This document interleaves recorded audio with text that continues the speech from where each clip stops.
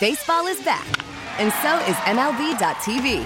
Watch every out-of-market regular season game on your favorite streaming devices, anywhere, anytime, all season long.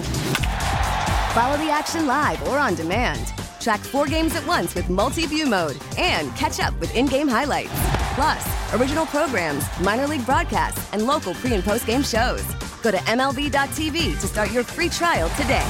Blackout and other restrictions apply. Major League Baseball trademarks used with permission. Charlotte's not even going to attempt a shot, and they shouldn't.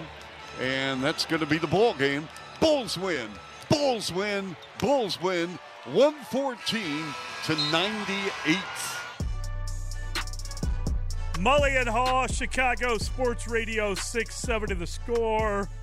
Yes, indeed, the Bulls. It's a delight to welcome in Cody Westerland. He covers the Bulls. He's also the managing editor of 670 The Score, where you find all the great coverage, and it is a delight to welcome him, as we welcome all guests, to the Score Hotline, brought to you by Circa Resort and Casino in Las Vegas, home of the world's largest sportsbook. Cody, good morning. How are you? I'm good. How are you guys?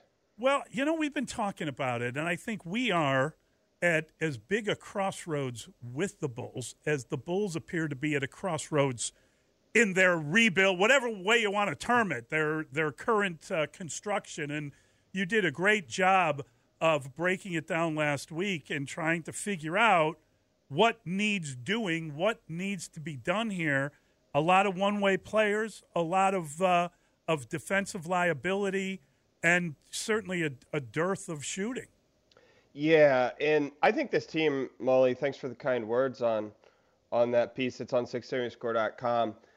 I think the Bulls need to remake their identity somehow, and this trade deadline here that looms in 6 days is an opportunity to restart doing that. Like you mentioned, you can't be the team that doesn't have enough two-way players and then also doesn't have shooting. And look, the Bulls have outperformed their defensive expectations for this season, given the fact that they start Zach LaVine, DeMar DeRozan, Nikola Vucevic, guys who aren't generally considered even above average defenders. So they've actually been okay on that end, but it's certainly not even a good defense still. Like, no one gets mixed up with that. But you can't have that and then also be the team that's really just ISO and mid-range and runs through Vooch and DeMar in the high post here and there and not have that high-volume three-point shooting. So that's why, like you said, they're at a crossroads here, because I don't think you fix everything with this team, certainly with one trade deadline. I don't know that they can do it even with one entire offseason, but it's certainly a good opportunity here. It'll certainly be another good opportunity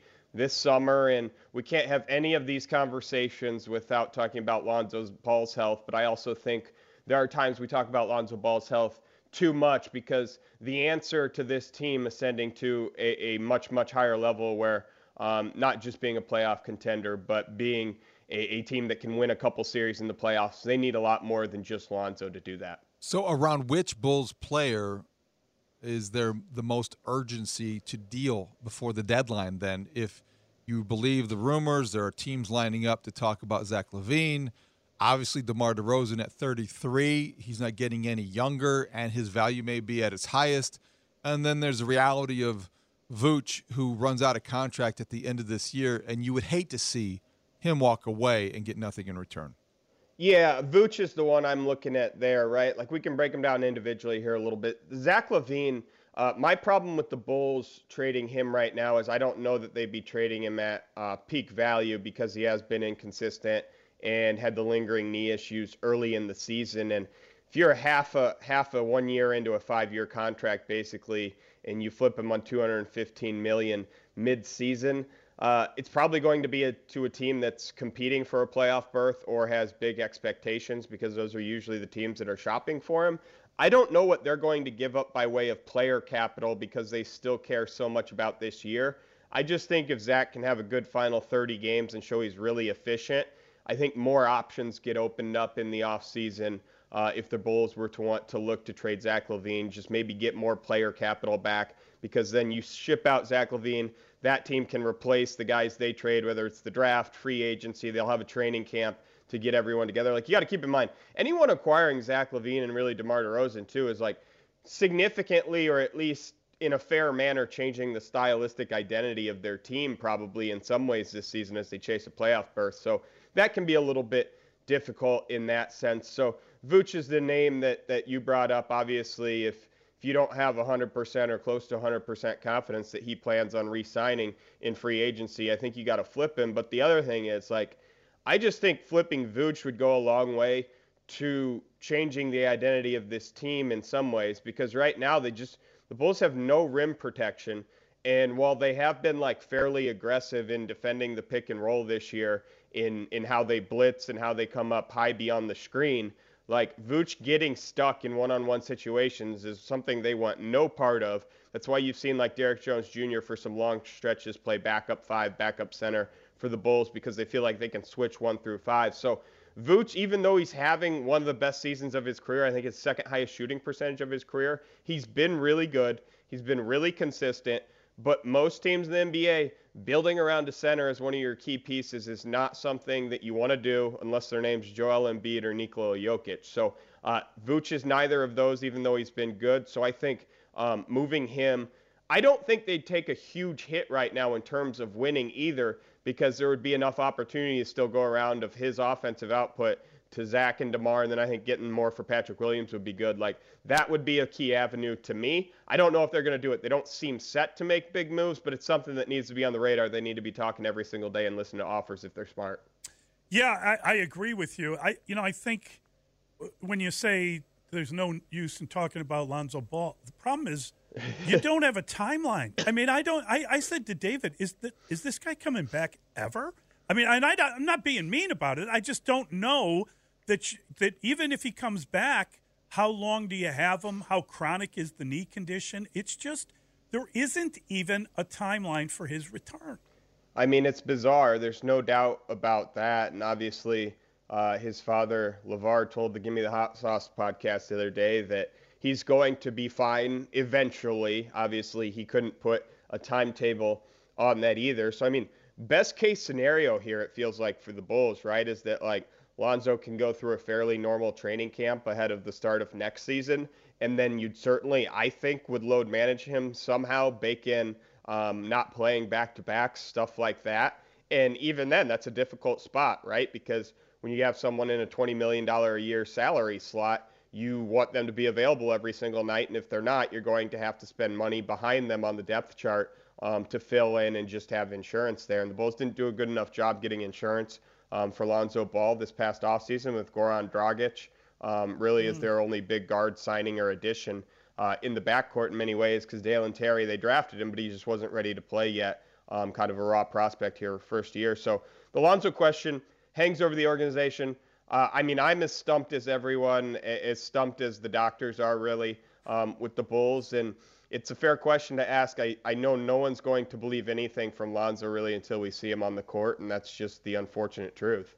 All right, Cody, let's go to tier 2 about available Bulls. So how does Alex Caruso's injury on Thursday night potentially affect his trade market, if at all? And the other two guys that I'm wondering if teams are calling about, Ayo Dosunmu had a big game. So did Coby White. How do you prioritize those guys in terms of trade conversations? Well, Caruso today will be important, certainly, if the Bulls get more news today, tomorrow, on Alex Caruso's foot sprain that he suffered last night when they beat the Hornets at the United Center. If it's a day-to-day thing, I don't think it affects his trade value much. If it's a couple weeks, it certainly can affect his trade value because, look, these teams that are going to get Alex Caruso that want him, again, playoff contenders, fighting for playoff seeding, that can be a very big deal to some of these teams as well. So they might be turned off a little bit, not add the extra in a trade offer to get him if they know he's going to miss a few games to start. So that matters. I like how Coby White's played. I mean, he had 20 points last night, but I've said this a few times. It feels like he's been making more winning plays this year and affecting the game more on a night-to-night basis, more than he has in the past, and usually more than Ayo has, really, I feel like. Now, the difficult part is, like, you can't just plug Coby in as the starting point guard. We've seen that movie before a couple of years ago, and it didn't work at all. So I like his role on the team with restricted free agency coming. I believe the Athletics reported that the Bulls have turned down trade offers even recently for Coby White, and I know dating back to last summer they did as well. So they've liked to see what they have in him. And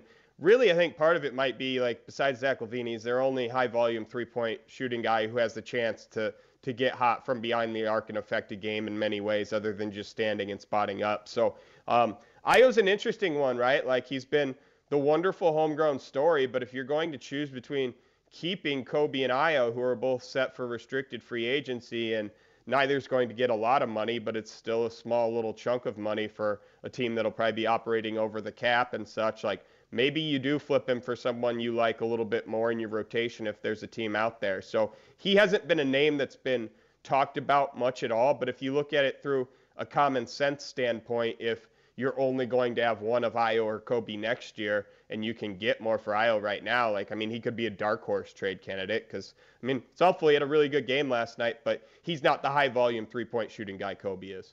And when you talk about the offseason, there isn't a lot of money, as you mentioned. What draft picks do they have? The pick conveys, unless it's top 4, the 1-2 on Vooch, right, to the Orlando Magic, and then I believe there's a Portland pick, but that only conveys if it's not top 14. Is that it? I get confused. You nailed it, Molly. Right now the Bulls are set with no first-round draft picks because if the season ended today, the Trailblazers would be the 12th worst team in the NBA. So that pick would not convey. So what Bulls fans need is for the Trailblazers to kind of get in those final 8 teams and work their way into the end of the playoff mix in the West. And then the Bulls could get a pick that, maybe around 15, 16, 17, 18, something like that. That would be very helpful. And again, unless the Bulls get really lucky in the draft lottery, they're probably not going to have their own first-round pick because they only get it, like you said, if it's top 4 in the draft, which would take the lottery balls going their way in that. So it's a little bit of a difficult situation there, no doubt. And we know the Bulls don't have a lot of second-round draft capital coming up these years either. They forfeited one in the Lonzo Ball tampering investigation and have added a few more in trades throughout the course of the years. Quickly, Cody, basketball question. Andre Drummond did something last night, getting a double-double in 15 minutes that nobody had done since Chocolate Thunder, Daryl Dawkins in 1979. Why has Andre Drummond fallen out of the rotation, and will a night like last night get him back in it? I think it's because he's not able to switch very well in pick-and-roll situations, and Billy Donovan has liked Derrick Jones Jr.'s versatility in a lot of matchups lately. And he thinks Derrick Jones Jr. gets him out in transition, more defensive versatility. But then the flip side is the Bulls get beat up on the boards. And if Derrick Jones Jr. has a rough matchup, I mean, it might not matter. He might not get a chance to get the rebound if they get the ball in the low block. So I do think after that game last night, Andre Drummond will get a little bit longer leash on playing time. He certainly played really, really well last night. I'm not on, like, I know our guy Casey Johnson loves Andre Drummond playing and thinks he should play all the time. I kind of like Derrick Jones Jr. at the backup 5, but Drummond has certainly earned a little bit more playing time here because he affected the game in a big way last night, and the Bulls bench hasn't been consistent enough lately to do that regularly, and he's a guy who, in the context of coming off the bench, 6th, 7th, 8th, 9th man, he has the ability to affect a game a little bit. Great stuff, Cody. Really appreciate it, man. A lot of really good information. Thanks, appreciate Cody. it. Yep, you guys take care. Baseball is back, and so is MLB.tv. Watch every out-of-market regular season game on your favorite streaming devices, anywhere, anytime, all season long. Follow the action live or on demand. Track 4 games at once with multi-view mode and catch up with in-game highlights. Plus, original programs, minor league broadcasts, and local pre- and post-game shows. Go to MLB.tv to start your free trial today. Blackout and other restrictions apply. Major League Baseball trademarks used with permission.